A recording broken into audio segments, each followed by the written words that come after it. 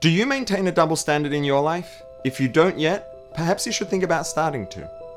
Double standards get a bad rap, and generally most of them deserve it. In this week's Bite of Judaism, we get to know the one double standard that will make your life richer.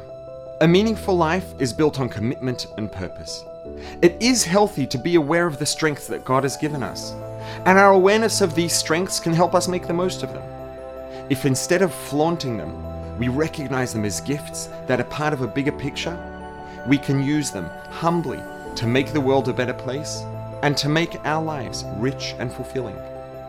That being said, there is a time and a place to stand proud and flaunt our strengths.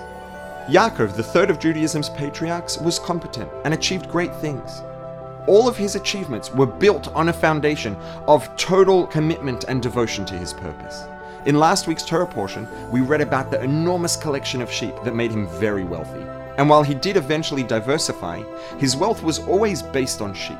Sheep are known to be mindless followers, and while Yaakov was far from mindless, the sheep as the foundation of his wealth represent the fact that his life was built on extraordinary commitment to his purpose.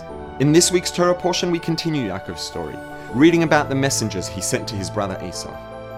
Esau stood against Yaakov and his mission to uplift the world. And in his message to him, Yaakov mentioned his wealth, but instead of emphasizing his fortune in sheep, which represented his devotion, he opened up the message emphasizing the bulls and other strong independent animals that he owned, animals that represented his strength and his intent to stand proudly and firmly for what he knew to be true. In his personal life, Yaakov lived with humility and devotion. But when something stood in the way of the truth, his strength and competence rose up and took center stage, and his humility hid in the background. Like Yaakov, we too can live with a double standard. One standard in our personal lives, and a different one when standing up to challenges.